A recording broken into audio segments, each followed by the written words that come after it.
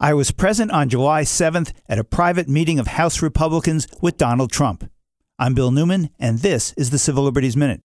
Not me. That quote comes from an early December op-ed piece in the New York Times by Evan McMullin, who was at that time the chief policy director of the House Republican Conference. In the Times piece, McMullin reflects on Trump's baseless claim of victory in the popular vote that he actually lost by over 2 million. Quote, authoritarians often exaggerate their popular support to boost their perceived legitimacy, but the deeper objective is to weaken democratic institutions that limit their power. As a CIA officer, I saw firsthand authoritarians' use of these tactics around the world. At the July 7th meeting, Trump demonstrated he was clueless about what is in the Constitution, and he was especially enthusiastic about Article 12. The problem? There is no Article 12. The Constitution has 7 articles.